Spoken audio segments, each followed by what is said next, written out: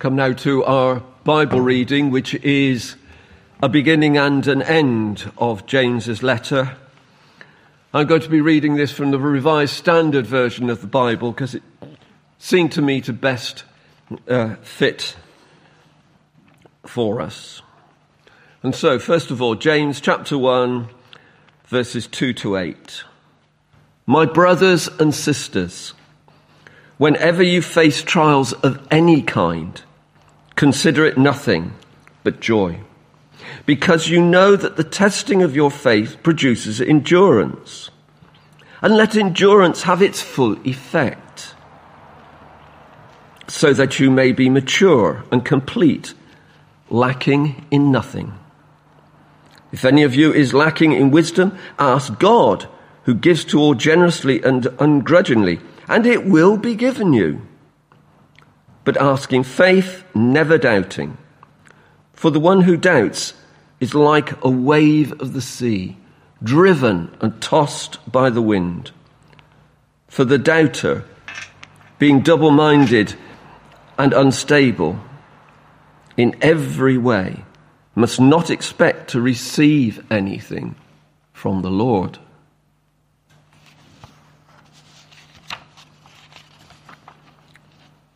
And then to the end of James' letter, verses 13 to 16 from chapter 5. Are any among you suffering? They should pray. Are any cheerful? They should sing songs of praise.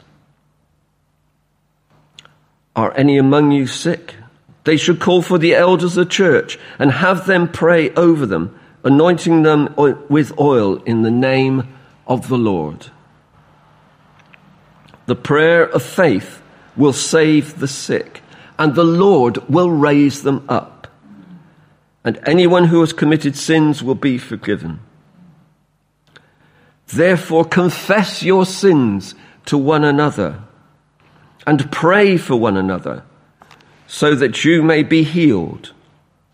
The prayer of the righteous is powerful and effective.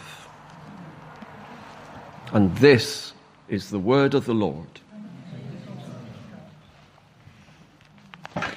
Thank you, Robin, for bringing us our reading, and to everybody else who has taken part in our service so far. Welcome to all of you. Welcome if you're listening online. Wasn't Sam's spot great for the community kids? She basically said everything I'm going to say, and she managed to fit in Skittles, which I haven't, I'm very sorry to say. Those of you who have been coming week by week or have been joining us online will know that we have been looking at this New Testament book of James. The book of James is a letter from this character James, who we understand to be the brother of the Lord Jesus, and it's written to churches throughout the known world, what James calls the 12 tribes scattered among the nations. And this is our last week looking at the book of James, and we come to look at this wonderful but very tricky subject of prayer. What have we learnt so far in the book of James? Well, week by week we've been studying a number of issues and challenges that James addresses, mostly that relate to the way that we, as God's people, should behave and act in our everyday life. But throughout all the different practical aspects of the Christian life that James has highlighted, there has been a common thread that runs through the book of James. And as we come to look at these very final closing verses of the book of James, I want us to look at them in the context of the way that James starts his letter, which is why Robin read to us the very opening verses of chapter 1. James starts off his letter, doesn't he, in very dramatic fashion. Consider it pure joy whenever you face troubles. Really? Are you sure, James? Don't you know what's happened to me? Don't you know what they did to me? Don't you know what they said about me? But this is James' very hard-hitting and punchy way of introducing us to the theme of his letter.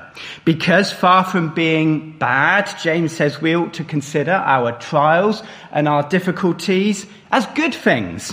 Why? Because James says trials are a testing of our faith. Testing of our faith produces perseverance, which in turn makes us mature and complete. And I guess it's that word maturity that really drives James' thinking through the rest of what he has to say in his letter. What does maturity mean, though? What is this thing that we talk about? Spiritual maturity. We all get older, don't we? It's a sad fact of life. As we grow older, though, do we grow? If I have been a Christian for a long time, does it make me a spiritually mature person? I'm sure we could all think of people that we know who've been alive for a long time, and because of the way they are, we think, how can they have lived for so long and learned so little about people and life? I'm trying not to catch anyone's eye when I say that, by the way. In the same way, James says spiritual maturity comes from something other than just how long we've known Jesus. He says it has its roots in this thing called spiritual wisdom. James says, you may be mature and complete, not lacking in anything, if any of you lacks wisdom. But we can ask the same question of wisdom that we do of spiritual maturity. Does knowing a lot of stuff make us wise? We can go to school and college and we can learn lots and lots of things. We can follow endless links on Wikipedia, as I do sometimes when I've not got a lot to do. And we can end up with a head full of rubbish, basically. Does it make us wise? James says spiritual maturity, spiritual wisdom come from something other than longevity and knowledge. If any of you lack wisdom, he should ask God, who gives generously to all without finding fault. In other words, spiritual wisdom isn't something we can get from reading the Bible and learning the Bible and reading books about the Bible and about God. As good as all of those things are, it is a gift from God. So that's it. It's an easy answer to our conundrum of spiritual maturity. All we have to do is ask God. And James reminds us that God gives generously to all. And even when we've got things wrong and we've got mistakes, he gives to us without finding fault. Except there's a but that follows. It always seems to me the biggest statements in Scripture are preceded or followed by the smallest words. And this is no exception. But when you ask, you must believe and not doubt, because the one who doubts is like the wave of the sea, blown and tossed by the wind. That person should not expect to receive anything from the Lord. Such a person is double-minded and unstable in all they do. So when we ask for wisdom, we should be focused and single-minded on what we're asking for, which seems obvious, really, doesn't it? Why would we ask for something that perhaps we don't really want? Why would we ask God, who gives generously, in a half-hearted fashion? Why does James tell us that we can be double-minded when we approach God and ask for things?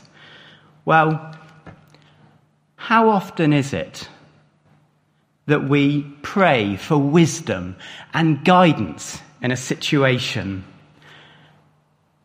and yet what we're really doing is seeking some kind of spiritual sounding vindication for being able to stamp our own understanding and our own solution on that situation? But to be single-minded as we ask for wisdom is to seek not our own wisdom, but to seek God's wisdom and not the world's wisdom. or perhaps the wisdom that the world tells us that we should be having. In other words, it is to be in submission to God's will for our lives. And so throughout the letter of James, he challenges us over and over again with one question.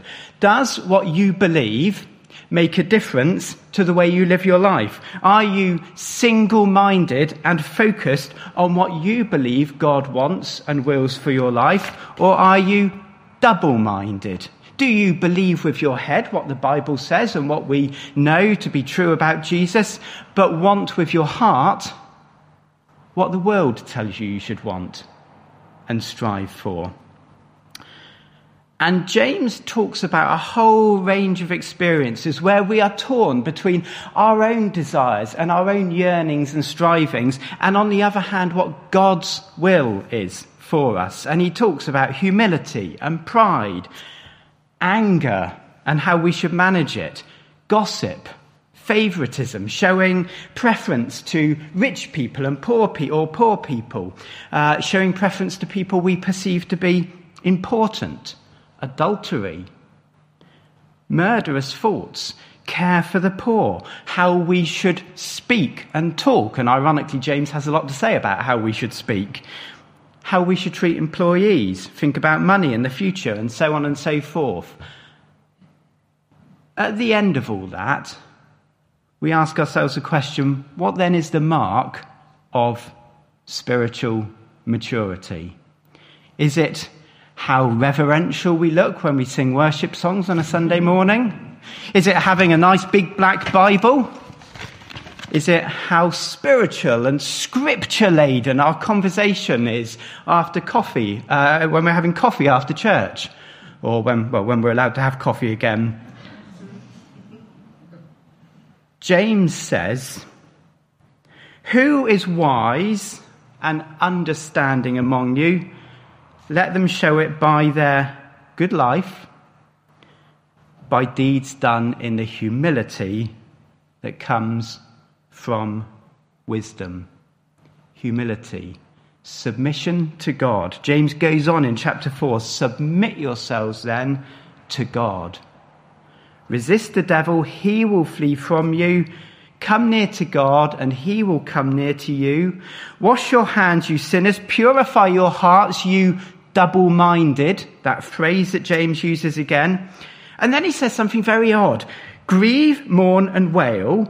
Change your laughter to mourning and your joy to gloom." Well, as Christians, shouldn't we be people full of joy and laughter? People full of gloom and mourning aren't going to be a very good advert for spiritual wisdom, surely. Then James goes on to say, "Humble yourselves before the Lord, and he will lift you up." And I think what James is trying to get at is something like this. We should change our laughter to mourning and joy to gloom when it is laughter and joy that we think we deserve because of something that we have done and we have achieved in our lives.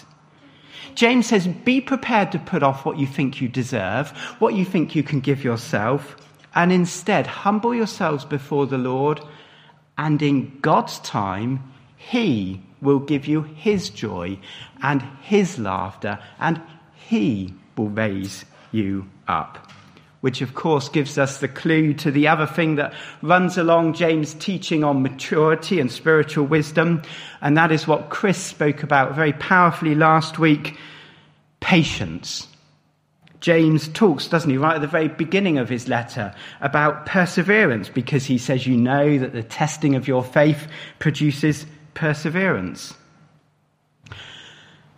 And really, I guess, a lot of the battle we feel inside ourselves as we seek to submit to God's will is not always related to what we want, but when we want it.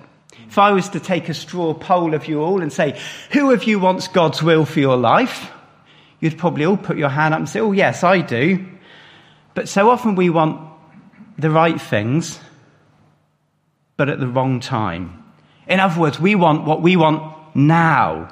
Which is why James says, humble yourself before the Lord, and he will lift you up. You know, so many of the things that we've looked at in the book of James, it seems, are a product of people perhaps wanting the right thing, but at the wrong time, not being prepared to wait for God's will, but trying to make things happen in their own time.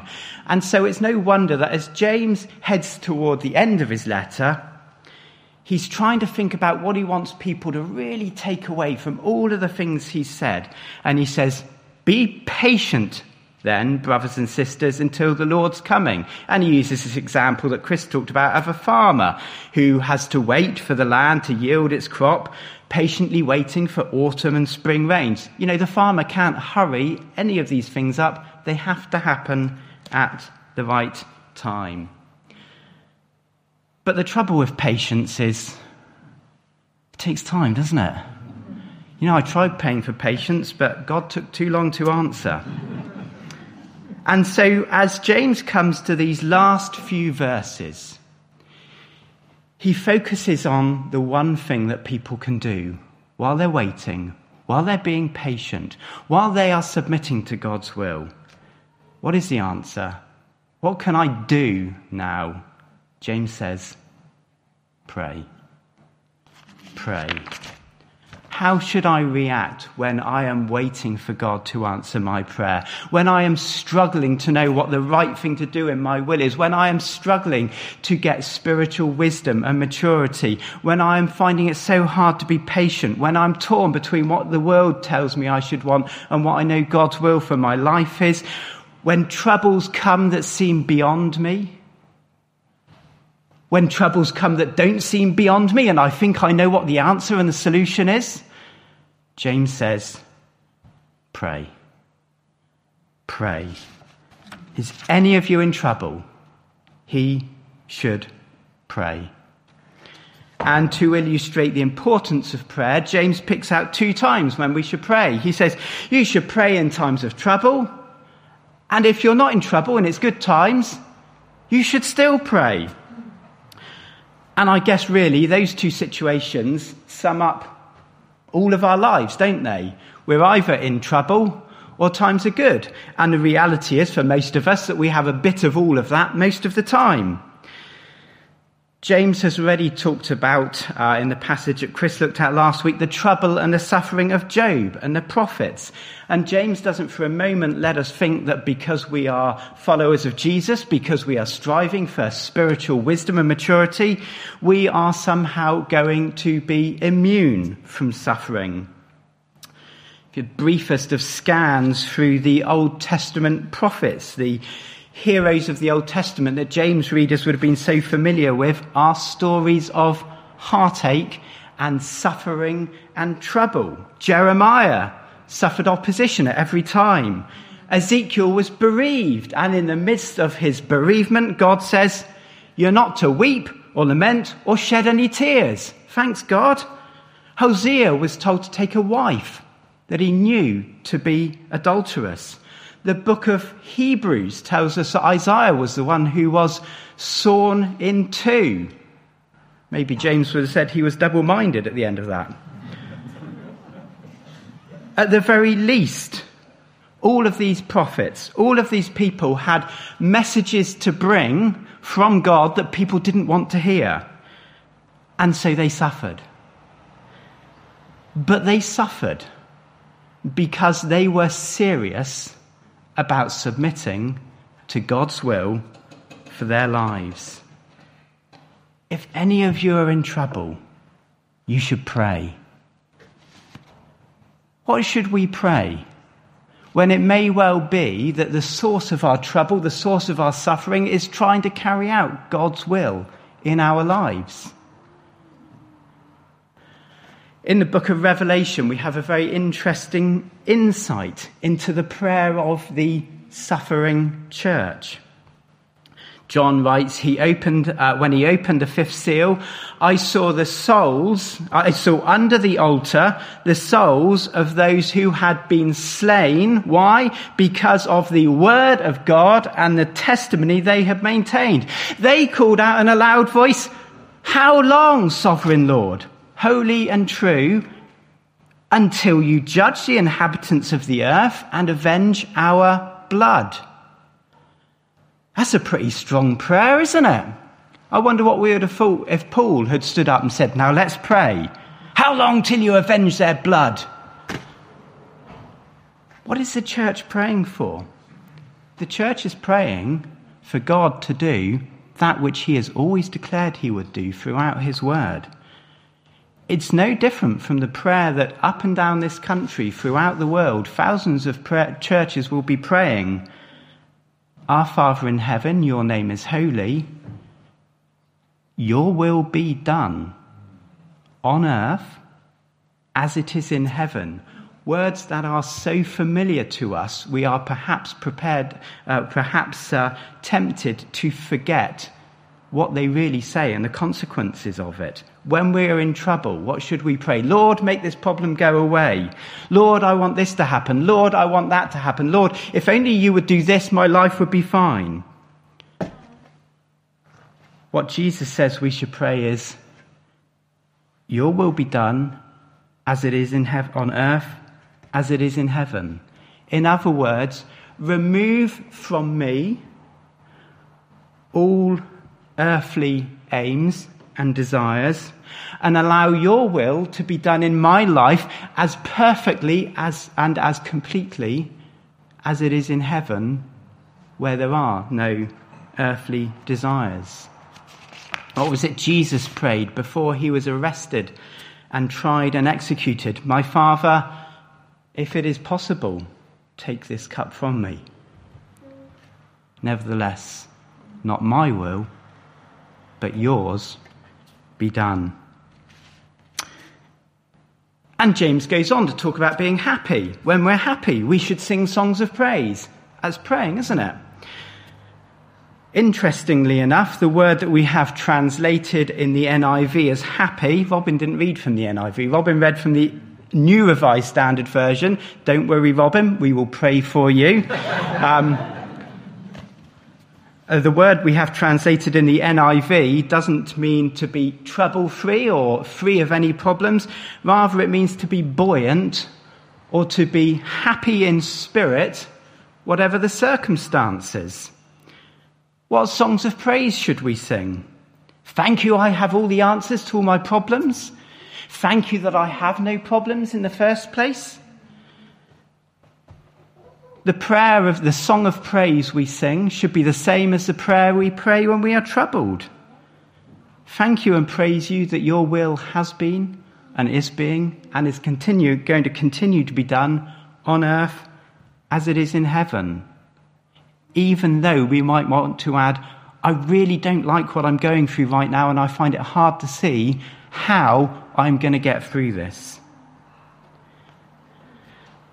And with those two situations, James sums up what we might be feeling. Trouble and suffering is going to come our way, probably on a regular basis. As troubles come, we have either submitted to God's will for that situation, or we are struggling to. And for most of us, we're probably swinging somewhere between the two. Whichever situation we find ourselves in, we should pray. And I think that James knows, in either situation, we are probably likely not to pray, which is why he reminds us. The onset of trouble can lead us to become angry and resentful and mealy-mouthed towards God. In the good times, we are liable to become complacent and apathetic. But in both situations, we need to focus on God and his will for our lives and think very seriously about how committed we are to seeing that will being done in our own lives and situations. And whatever the circumstances, talk to God about it. There's something else I think we see, just as we look at the last couple of verses, and something that I think is very peculiar to James. We're used to reading New Testament letters written by Paul, who was, of course, an evangelist and was very good at putting together an argument, what we would call nowadays apologetics. James, on the other hand, was a pastor. We only ever read about James in the New Testament as leading the church in Jerusalem. I would guess most of his life he spent dealing with and addressing the same issues over and over and over again. And that's why when he writes this letter, he wants to write about these very practical issues that we face in church. And I think so much of what James has to write came out of his own experience of running a church. And I like to think of James now, having said in all situations we should pray, he sits back in his chair and he thinks, now, what examples can I give? I want to give some practical pointers to these folk about praying and their attitude towards prayer, and what things have happened to me which can best demonstrate how we should pray. And James thinks, right, prayer should be our first port of call, not our last resort. Prayer should be a simple, practical matter of just talking to God about whatever's going on in our lives. Prayer should be, thinks James, it's a matter of trying to discern God's will for our lives and then making it a reality. And I think James thinks back to what he was doing the day before, perhaps in the week before, as he sought to pastor his church. What event stood out in his memory? Yes, there was the old man who was ill, very ill. And he calls his wife in and says, I think it's serious this time. But he doesn't need to tell his wife that because she knows it. The old man says, I know what we do. We'll do what Pastor James always tells us to do. We'll pray. Let's get the church to pray as well. And it's just that simple. If any of you are sick, pray. No need to wait for one of the great apostles who had known the Lord Jesus to turn up. No need to wait for the great apostle Paul to return from one of his missionary journeys to pray for the old man. No need to wait for the well-known preacher with that famous healing ministry. We'll just pray. Let's get the church family to pray. And it's the elders who are asked to pray. Why the elders? Is it because the elders are super spiritual and all have blessed and anointed healing ministries? No. I can tell you from experience that's not something that happens. It's the elders who are asked to pray because then, as now, the chief role of the elders in the church is to care for the folk in the church. So it's completely natural that when there is a caring ministry, the elders are called. Doesn't mean to say, of course, it's only the elders who care. We are all called to look after and pray for each other. But that's why the elders are called. James, I think, is imagining someone who is very sick and poorly. He obviously can't come to church. The elders come to him. And it seems that the man is too poorly perhaps to even pray properly for himself. I would have to say, whatever your circumstances, whatever your practical situation is, this is still a duty that the elders of this church take very seriously. And if you feel you need prayer for whatever situation you're in, please do talk to us because we would love to be able to share and talk that through and to pray with you.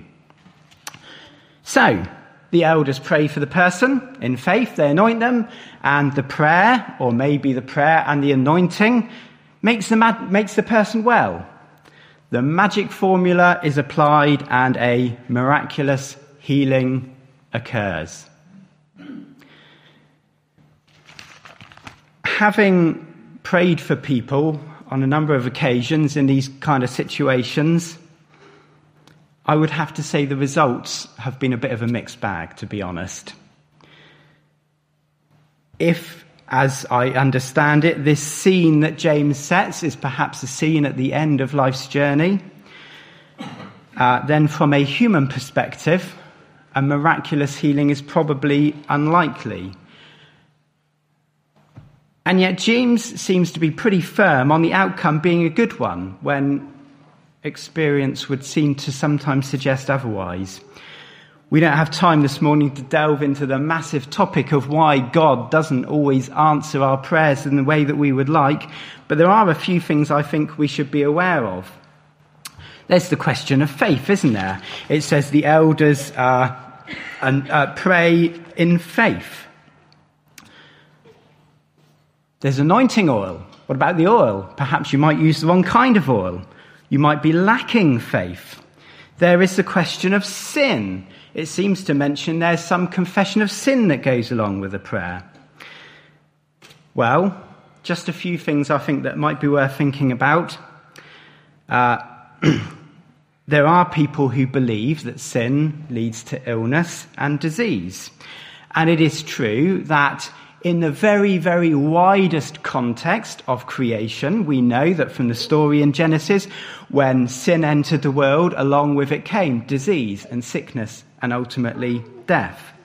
It may also be true that on occasion God uses misfortune or illness or some sort of downturn to perhaps get our attention, perhaps bring into focus some aspect of our lives he wants us to think about.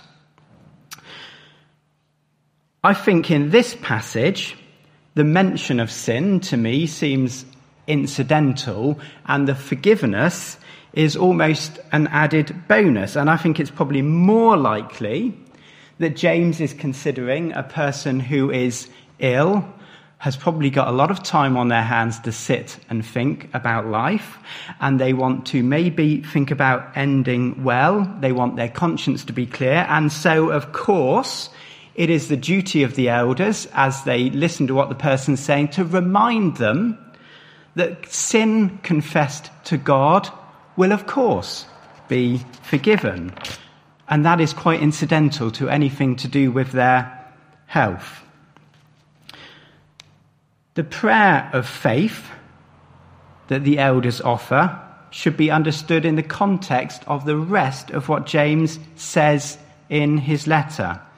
In James 1 that Robin read to us, James talks about asking for wisdom, and the one who asks must believe and not doubt. But James goes on to talk, doesn't he, about being double-minded. And the rest of the book of James is concerned with submitting ourselves to God's will. And that surely is the chief aim of the prayer of faith. It should be single-mindedly focused on submitting to God's will, God's loving and perfect will, which he desires for his children, and not our own wants and desires. Can we mortals really assume to tell God what to do and how he should do it? Of course not. But we can ask that God's will be done on earth as it is in heaven. The other thing I would just add in is that there is no such thing as a non-spiritual healing. You imagine a situation, the elders are called to pray for the person. The next day the doctor turns up and prescribes a course of pills, which makes the person well. Neither outcome is better or worse. Neither outcome is more spiritual or less spiritual. Warren Wiersbe said this. He says, when I go to the doctor and sit in the waiting room, I am waiting with one eye on what God is going to do through the doctor. When I go to church and ask for prayer for healing, I go with one eye expectantly waiting on what God is going to do through science and medicine. And I think a clue to this lies in the use of anointing oil. The elders are asked to pray, and as they pray, they anoint the person with oil. Now, in the 21st century, we've probably lost some of the significance of anointing people with oil. But James's readers would have known that in the Old Testament, people were anointed for a variety of reasons. But it was almost always to signify that God had chosen that person for some special reason, or because they would go on and do something particular, not because of what they would and could do, but because of what God was going to do in their lives. Whether it was a cleansing ritual or consecration for the priesthood or a coronation or a marriage, the meaning was clear. Anointing was all about what God was going to do in the life of that individual. The elders pray a prayer of faith, not necessarily knowing what to ask for, but wanting God's will for that situation to be carried out anyway. And as they do so, they anoint the person to make it very clear that whatever was going to happen was going to be done by God. And that really is the exercise of faith. To allow God to do his thing and not to dictate what we think should be done and just how and when it should be done. And the sick person is made well. Well, not quite. Because the word we have translated as well in the NIV means on one level to deliver or to save, and whilst it is used sometimes in the New Testament to refer to rescue from imminent danger or death, it is mostly used to refer to spiritual salvation from eternal death. It seems that perhaps James is more concerned with the spiritual restoration and welfare of the person than of their physical state. Just hold that thought for a moment as we move on to the very last thing that James has to say in this section. Having thought about praying for a sick person that James maybe has recently visited, I like to now think of James as thinking of another situation that perhaps has recently occurred in his church. Two members of the church who have fallen out. You know how it goes? One says something very hurtful on perhaps a bad day they're having. The other person takes it the wrong way. They then hear, or at least they think they hear something, but in fact they've misunderstood what's going on. They've shared it with a few other people as a matter for prayer. You know how it goes. But by the time they've realized their mistake and their misunderstanding, actually it's too late because they've told lots of people about it. Both people are now on the defensive. The situation goes from bad to worse. The rift is threatening the unity and the spiritual life of the church. Any thought of submissions to God's will has gone out the window. I would suggest if James had to deal with that sort of situation in his church once, he probably had to deal with it dozens of times. And I don't need to tell you that such events have a poisonous effect on the life and the ministry of the church, of those involved and of those who seek to intervene. So as James thinks about practical pointers towards our attitude for prayer, this one is a no-brainer. Confess your sins to one another. Sins, let me make it clear, should always be confessed to God. And if you confess your sin to God, it will be forgiven. And maybe somebody here this morning needs to just go away with that one thought in mind. If you have done something wrong and you confess it to God, he will forgive you. But if we are serious about contrition and about the need for repentance, and we have hurt people, we should also seek the forgiveness of that person.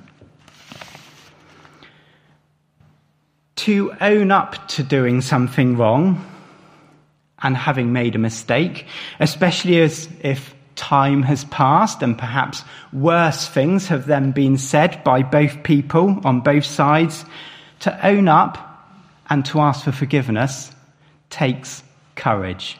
It takes a lot of guts.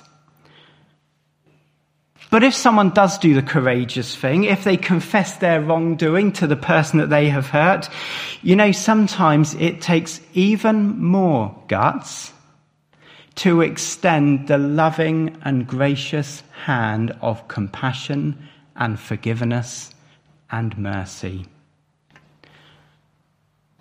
What a wonderful picture James paints of reconciliation, of resubmission to God's will. Maybe two people who have been at loggerheads.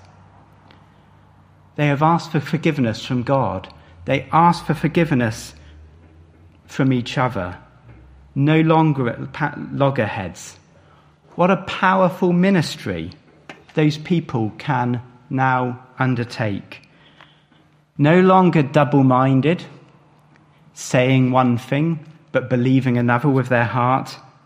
They are now single-minded and focused on submitting to God's will for their individual lives and that newly restored relationship. But note the outcome that James refers to. Therefore, confess your sins to each other and pray for each other so that you may be healed. The pair are not restored or saved or lifted up like the sick man was, but rather they are healed.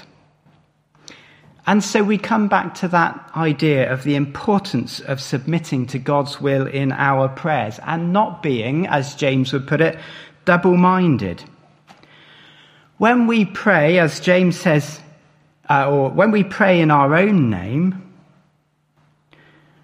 we tell God what we think is wrong, and we tell God what the outcome should be. When we pray in the name of the Lord, as James says, the prayer of faith is given, we are submitting to God's will. In both cases here, the outcome was not necessarily what was expected. The sick man was saved and lifted up. The pair who had fallen out were actually healed. Our loving Heavenly Father always knows what is best for us.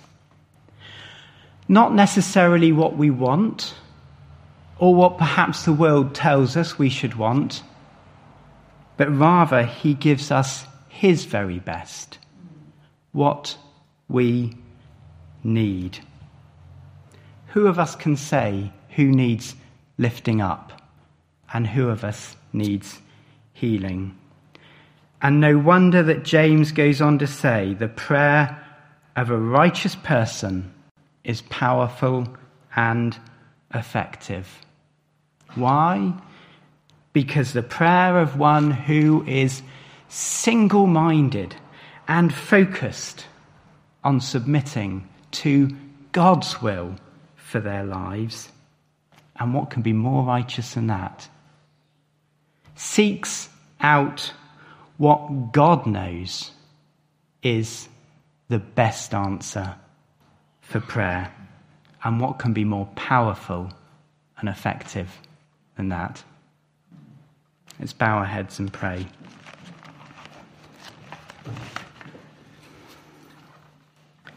Heavenly Father, we thank you for your word.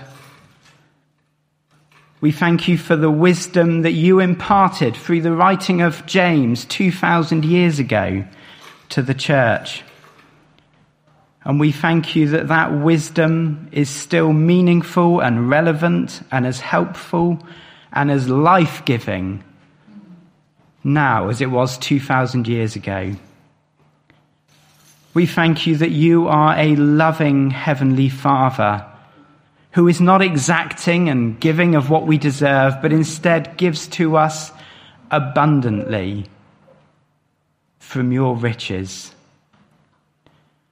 We thank you that whether we are troubled or sick or joyful, or whether we've made mistakes and we need forgiveness, that we can always come to you We thank you that whenever we come before you and say, Father, I'm sorry for the things I've done, you will always say, I forgive you because of what my son did on the cross 2,000 years ago. And we thank you that that forgiveness is unconditional and comes from the loving heart of the Father who wants the very best for us. Heavenly Father, I pray for anyone this morning who has prayed for so long, wanting healing or restoration of relationships. Help them to know that you hear all our prayers and you answer in the very best of ways, at the very best of times. And you are never too early, and you are never too late, but you are always just on time. We pray these things in Jesus' name. Amen.